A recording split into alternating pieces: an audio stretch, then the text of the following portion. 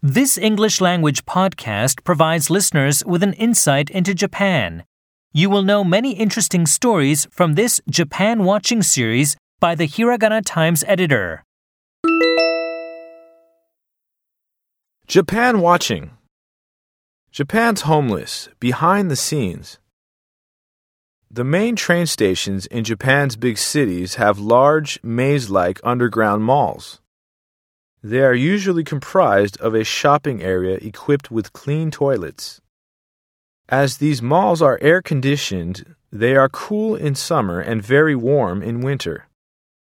Early the other morning, when I went to Ueno Station for a trip, I went to an underground toilet. I wanted to use a private cubicle, but all 10 of them were occupied. So I had to wait outside. However, none of the cubicles became vacant. As I became irritated, an old man came and lined up after me and murmured, "Again?" I looked back at him with a perplexed look on my face. Then he said, "They are homeless. They sleep in the toilets at night." I immediately went to find another toilet. I had never felt the issue of homeless people as close as this before. And then I remembered the underground mall in Shinjuku Station near my office. Up until a short while ago, many homeless people used to sleep in beds made of corrugated cardboard boxes. This was a great nuisance for nearby shops and passers-by. Therefore, the Tokyo Metropolitan Office has placed obstacles in the underground to prevent homeless people from sleeping in those areas. As a result, fewer homeless people were found in underground malls. However, they have only been driven somewhere else. At present, many homeless people live in tents, in parks, and beside rivers. When a typhoon or a flood occurs, they become the first victims.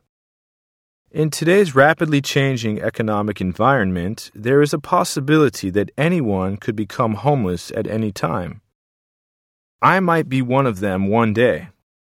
These people have just fallen off their path, unfortunately. So I have to sympathize with them. An incident once occurred that changed my perspective towards homeless people. It occurred when I was taking guests from a developing country into an underground mall in Tokyo, where we happened to see some homeless people. I explained about some of the reasons why these people may have dropped out of the rat race.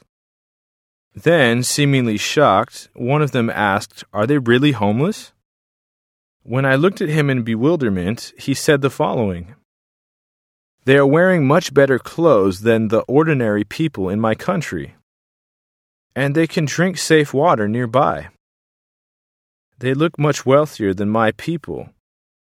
When Japan's homeless are viewed from a global viewpoint, I realize that they are actually envied by others.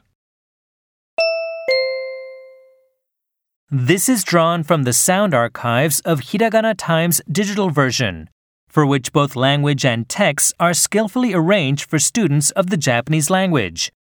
For a monthly fee of 500 yen, subscribers to the digital version of Hiragana Times magazine can gain access to new entertaining and educational content, as well as to the magazine's back issues. For more information, check hiraganatimes.com.